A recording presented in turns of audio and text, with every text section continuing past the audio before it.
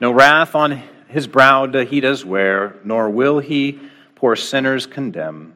His arm of omnipotent grace is able and willing to save. That is the hope that we have in Jesus Christ. His arm is able and willing to save us from our sins. We come now to the time of the preaching of God's word. We are going to be in Philippians chapter 3. If you turn with me now in your Bibles to the book of Philippians.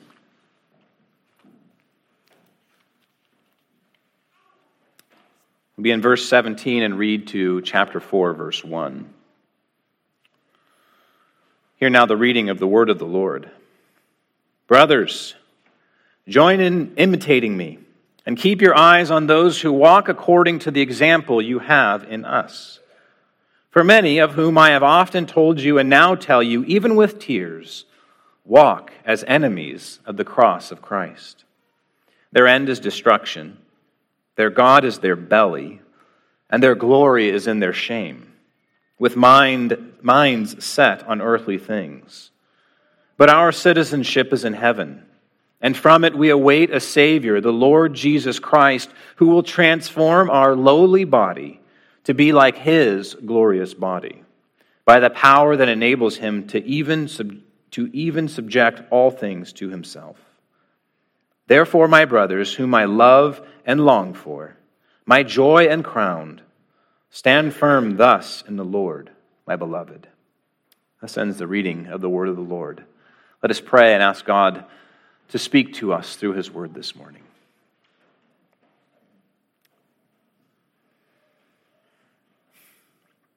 Father in heaven, we come to your word to ask that you would speak to us. Father, open our hearts to receive your truth that is proclaimed in your word. Protect our hearts from the lies, the deception of Satan in this time. Protect ourselves from the lies and deception of our own hearts. Through your Holy Spirit, overcome our wickedness and blindness. And may we see wondrous things out of your law. May we see your glory that you have shown to us in Jesus Christ, in whose name we pray. Amen.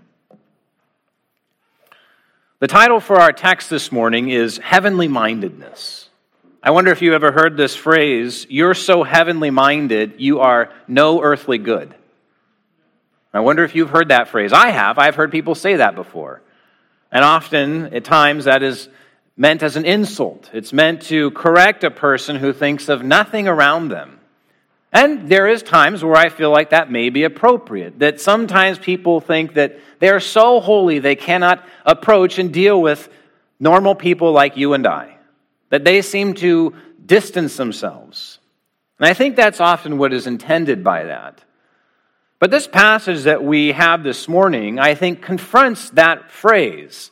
You're so heavenly minded, you're no earthly good. Is it possible to be so heavenly minded that you are no earthly good?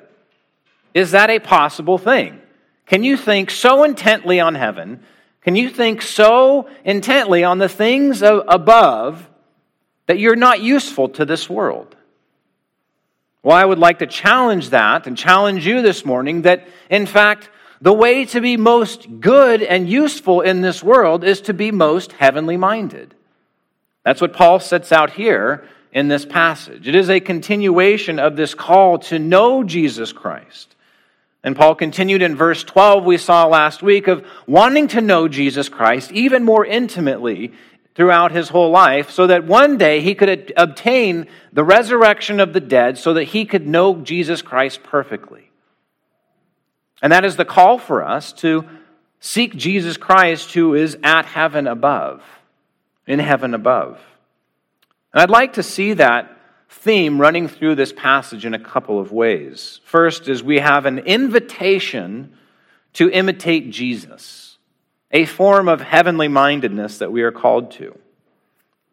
But if we are called to this heavenly mind, we are also told not to reject Jesus, our second point this morning, a warning not to reject Jesus. But thirdly, the hope that we have as we wait for Jesus. So first, the invitation to imitate Jesus. You may say, Pastor Nate, how did you get Jesus out of this when Paul says, imitate me? That's a great question. I will get there. But let us journey to that point. Paul tells us and tells the Philippians, join in imitating me. Why does Paul set himself as an example? Well, most importantly, Jesus Christ is in heaven. You and I cannot see Jesus with our physical eyes. He is not here present among us in his physical body, asking us to imitate him right now. He is physically in heaven. And so we don't see him, so we need godly examples that show us what Jesus is like, how Jesus lived in his life. What's important for this is how we think about Christian growth. How do you think about Christian growth? How do you think about growing in the Christian life? What are the things that you turn to that other people point to you of how you can grow as a Christian? Paul is telling the Philippians, imitate me, live like me. What's important is to understand how Paul thinks about your Christian growth and our Christian growth. That God uses means. God uses means. There are many Christian books, teachers, and more that will tell you that you need to have some kind of immediate encounter with God in order to have a truly transformed life. You must have this definitive one-time moment that you can point to in your life where God transformed and changed you into a new person. Now that is a good thing, to have a moment in your life where you can point to and say, yes, God saved me. I remember the moment in my life when God changed me. He opened my eyes to the gospel, and he gave me a hatred of sin. And I wanted to pursue after living for God and being righteous and living before him. But that's not necessarily what Paul is presenting to us. For him, Christian growth is using means. It's not this immediate encounter with God where we go off by ourselves and meditate and all of a sudden God transforms us. No, Paul says, look at me. Follow me. Live by my example. I will show you by my life how to live the Christian life. Paul points to his own life as the path to follow. But what is it in particular that Paul is telling them to imitate? He says, imitate me, but what are we supposed to imitate? There's a lot of things that we could look to in Scripture about what we're supposed to imitate. Even the book of Philippians tells us many ways to imitate Christ. We're supposed to have the mind of Christ, as Philippians chapter 2 tells us. How are we to grow and progress in the Christian life? Well, most importantly, I believe what Paul is calling all of us to imitate, how we are to imitate the Apostle Paul, is ultimately how we are to imitate Jesus Christ. And we see that back in verse 10 of chapter 3. That I may know him in the power of his resurrection and may share in his sufferings, becoming like him in his death. This is what Paul wants to do. He wants to share in Christ's sufferings. He wants to become like Jesus Christ in his death. And continually throughout Paul's letters, the way that Paul sets himself out as an example is one who shares in Christ's sufferings and is becoming like Jesus Christ in his death. Paul does not set out his own righteousness, his own good works, as the thing that needs to be imitated in his life. The example that Paul continually sets out throughout his letters in the New Testament, and I believe what he is pointing to here, is of his weakness and suffering for the sake of Christ. That we are called to imitate Paul as one who suffers for Jesus Christ. Whenever Paul speaks of his own life, he speaks of weakness. Anything good, he speaks of weakness in his own life. 2 Corinthians chapter 11 speaks to this very fact. If you want to turn with me there, you can. Verse 23. Are they servants of Christ? 2 Corinthians chapter 11, verse 23. Are they servants of Christ? Paul is speaking of these so-called super apostles that are comparing themselves to Paul. Are they servants of Christ? I am a better one. I am talking like a madman, with far greater labors, far more imprisonments, with countless beatings, and often near death. 5 times I received at the hands of the Jews the 40 lashes less one. 3 times I was beaten with rods. Once I was stoned. 3 times I was shipwrecked. A night and a day I was adrift at sea, on frequent journeys, in danger from rivers, dangers from robbers, dangers from my own people, danger from Gentiles, danger in the city, danger in the wilderness, danger at sea, danger from false brothers. In toil and hardship, through many sleepless nights, in hunger and thirst, often without food, in cold and exposure. And apart from other things, there is the daily pressure on me of my anxiety for all the churches. Who is weak, and I am not weak? Who is made to fall, and I am not indignant? Paul sets his own life out not as one of glory, but as one who suffers in all the various ways before him. He suffers for Jesus Christ. Now, what's interesting in 2 Corinthians, what Paul goes on to next, is he could have an opportunity to boast of having an immediate encounter with God. He had one of these. He actually tells us in chapter 12 that he knows a man who was caught up 14 years before into the third heaven. Now, Paul is speaking in third person here. He doesn't even want to speak about himself as if he says, I was taken up. He says, I know a man who was taken up to the third heaven and saw things that I cannot utter. And he says, on behalf of this man I will boast, but on my own behalf I will not boast except of my weaknesses.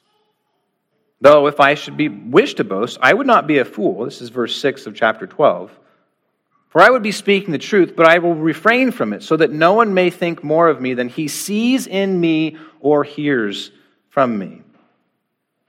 So to keep me from becoming conceited because of the surpassing greatness of the revelations, a thorn was given to me in the flesh, a messenger of Satan to harass me, to keep me from being conceited. 3 times I pleaded with the Lord about this, that it should leave me. But he said to me, my grace is sufficient for you, for my power is made perfect in weakness. Therefore I will boast all the more gladly of my weaknesses, so that the power of Christ may rest upon me. I believe that this is what Paul is pointing to when he says, imitate me. Imitate me as a fellow sufferer for Christ.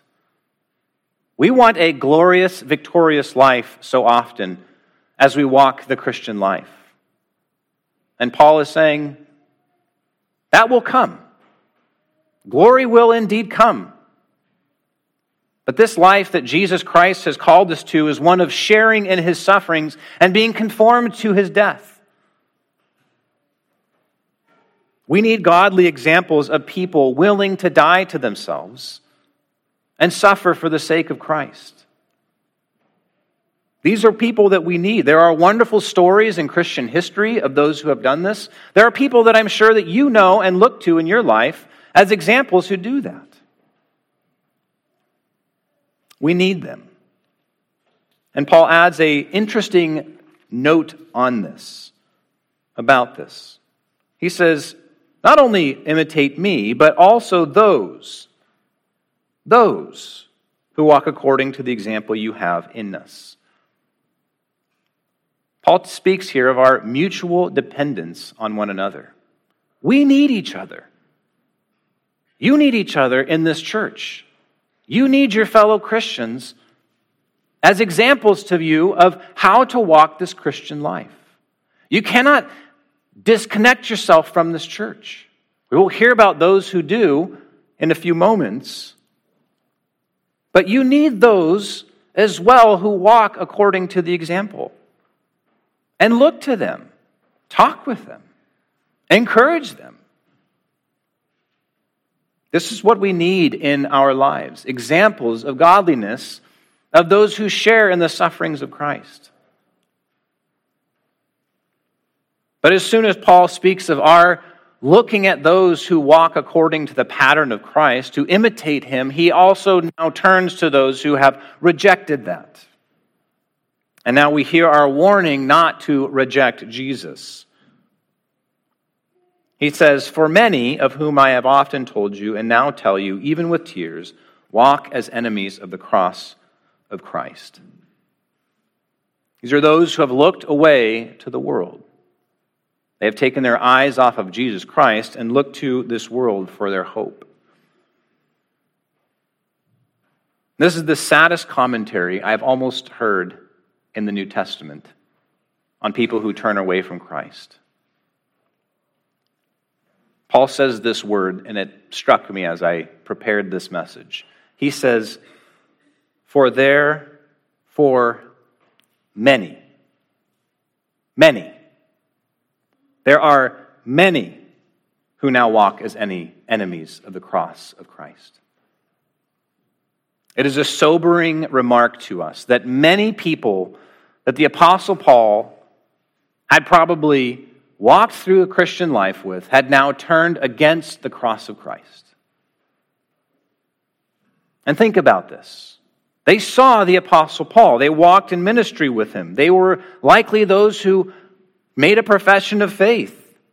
Yet even when they had the apostolic ministry going on around them, even though they had seen so much work for the gospel occur, even though they saw miracles performed, yet they turned away from it. Many of them. And became enemies of the cross. And Christian, this is a call to us, that you cannot be proud in your Christian life. We cannot depend on whatever goodness God has brought about in us. It is only by grace that we are saved. And it is only by grace that we will be led home to heaven. Our hope is in Jesus Christ and not in ourselves. And it's no wonder that Paul was moved to tears. He saw many people. These are people I'm sure that he loved and he cared for. And he watched them again and again turn against Jesus Christ in their lives. Maybe you have felt this in your own life, seeing friends, family, fellow church members walk away from the Lord, give themselves over to their own life, their own desires. And Paul describes them as enemies of the cross of Christ. He describes them as enemies of the cross. How are they enemies of the cross? Are they persecuting Christians? I believe that here this is the inverse example of what Paul is setting himself out as. Example of one who suffers for the cross of Christ. They are those who are enemies of the sufferings of Christ. They do not want to become like Jesus Christ in his death. They do not want to die to themselves. These are people who do not want to suffer for the sake of Christ. They hate the cross. They hate what it stands for. That Jesus says, take up your cross and follow me. Instead of dying to themselves, they are opposed to the cross. You call them to repentance and they tell you, I do not need to repent. I do not need to change my life. Instead, they seek the world, and Paul tells us the nature of these people next. He says their end is destruction. As we heard from Proverbs this morning, the end of the wicked is destruction. And here Paul is echoing that very truth. Their life will cease. This is the path of sin. Pursuing it to its ultimate end is its end. It ends. Whatever life you have now here, if you are living for yourself and for your sin and not following Christ, your life will end. And it will end in destruction. It will end in eternal destruction, eternal death. And though, as we confess today from our catechism, that they will one day be raised from the dead, their bodies, but it will just be a further eternal death for them. One thinks of Jesus' words, "For what does it profit a man if he gains the whole world and loses or forfeits himself?" For those who turn away from Christ and turn against the cross, the warning is clear. The only thing that awaits you is judgment and destruction. There will be no hope, no joy, no happiness, but only judgment and wrath for those who reject Jesus Christ. Then he describes their God, their end, now their God. He says their belly. It's an appetite or a craving. Maybe that reminds you, as it reminded me of Numbers chapter 11, when the people of Israel wandering in the wilderness complained to God because they're hungry. They're tired of eating what God has provided for them, manna. This simple seed, it's a burnt orange color and looks like a grain of sand. They got tired of eating it, and they complained and wanted good food. They wanted meat. And they cry out to God and cry out to Moses and say that they would have rather remained in Egypt, where life was better, living as a slave.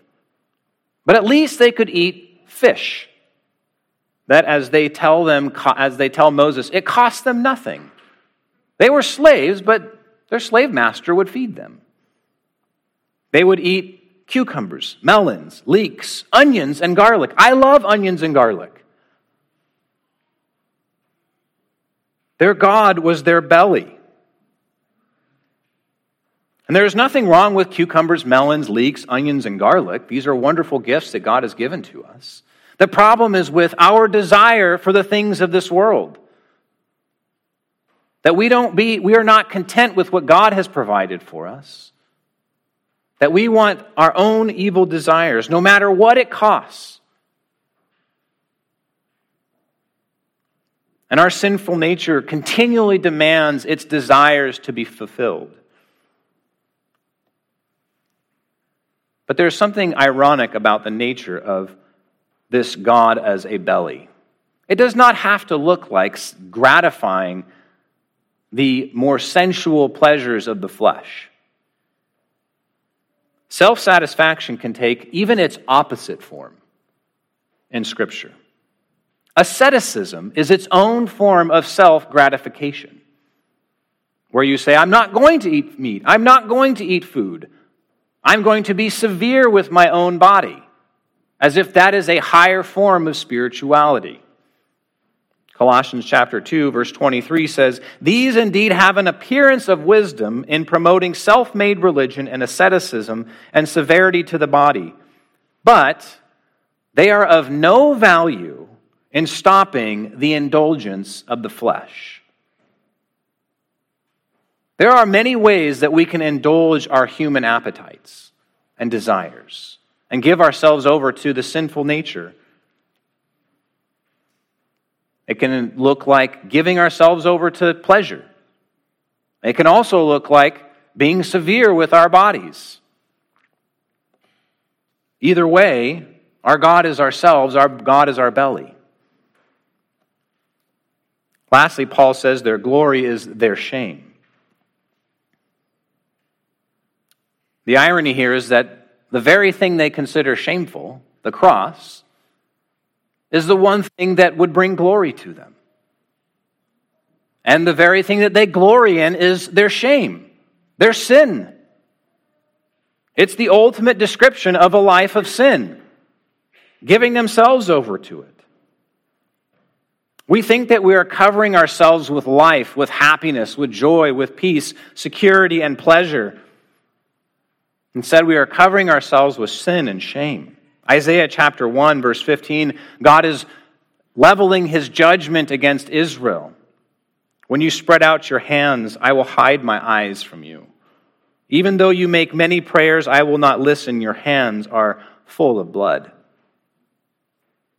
A description of those whose glory is their shame. Now Paul gives his fullest description of these people. Their mind is set on earthly things. It is the opposite of heavenly mindedness. You're so earthly minded, You are of no heavenly good. My question to us is, do you think your life can be found on this earth, ultimately? Yes, there is joy to be found. There is happiness. There are good things to be found in this earth. But is this where your life is to be found? That is the deception that all mankind is under. They think their life consists in this world. They do not know that they are lost in sin and under the wrath and judgment of God. The whole world will one day be wiped away. And a new heaven and a new earth will come. But they want this world now, no matter what it costs. It is a sad, sobering description that Paul gives us of those who turn away from the cross of Christ because they are unwilling to suffer. But there is hope for us today. There is hope for us who wait for Jesus. Paul says, in essence, this is not so of you, Christian. But, verse 20, our citizenship is in heaven. What's fascinating is that Paul does not say your citizenship will be in heaven. You will one day become citizens of heaven. He says, no, our citizenship is in heaven. Christian, you already belong to heaven. Your name is written down in the book of life. You are on the rolls of heaven. This is not something that you need to secure by your own work or effort. This is something that only God has secured by His work. And it is a gift to you that He gives, that He writes your name in His book. It is the hope of a royal kingdom coming to us. Yes, there is much good in this world, but there is far greater happiness and joy that will be in heaven. Now, the pathway to that leads through suffering. But there is a royal kingdom coming when Christ will bring you in. And that is why we call others to come. We are not trying to transform this world into the kingdom of Christ. We are calling others to that kingdom. We say, turn from the kingdoms of this world and believe in Jesus Christ. Hope in His kingdom. It is coming. It will one day be here. He will reveal it, and it will be glorious. And we call others because we have been called ourselves. But the focus of this verse that Paul writes, he says, but our citizenship is in heaven, and from it we await a Savior. The focus of verse 20 and 21 is this waiting for a Savior. In this life now, we are waiting. It is a time where we have to be patient. But we do have a Savior. We have a Savior. And He is in heaven. And He is coming. And He will save us. And not only will He save us, but He will transform us. He will change us. He will transform our lowly body to be like His glorious body. What's interesting is Paul is playing with words here. The word form, where we get our word morph, is used several times throughout the book of Philippians. We see it in chapter 2, where it says that Jesus, or the Son of God, was in the form of God. But then up in verse 10, it says, becoming like Him in His death. Some translations translate that word, becoming like Him, as being conformed. Now, in this life, we are being conformed to Jesus' death. But here now, Paul tells us we will be transformed into Jesus' Christ glorious body. And this is the hope for you and I today. That whatever sufferings we endure, whatever sorrow we face, that Christ will transform us into gloriousness.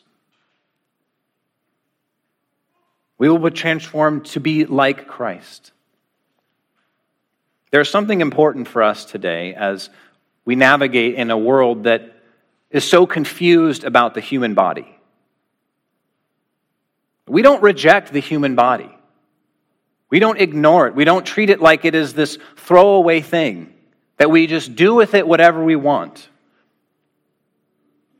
This world is bound up in old philosophical ways of thinking.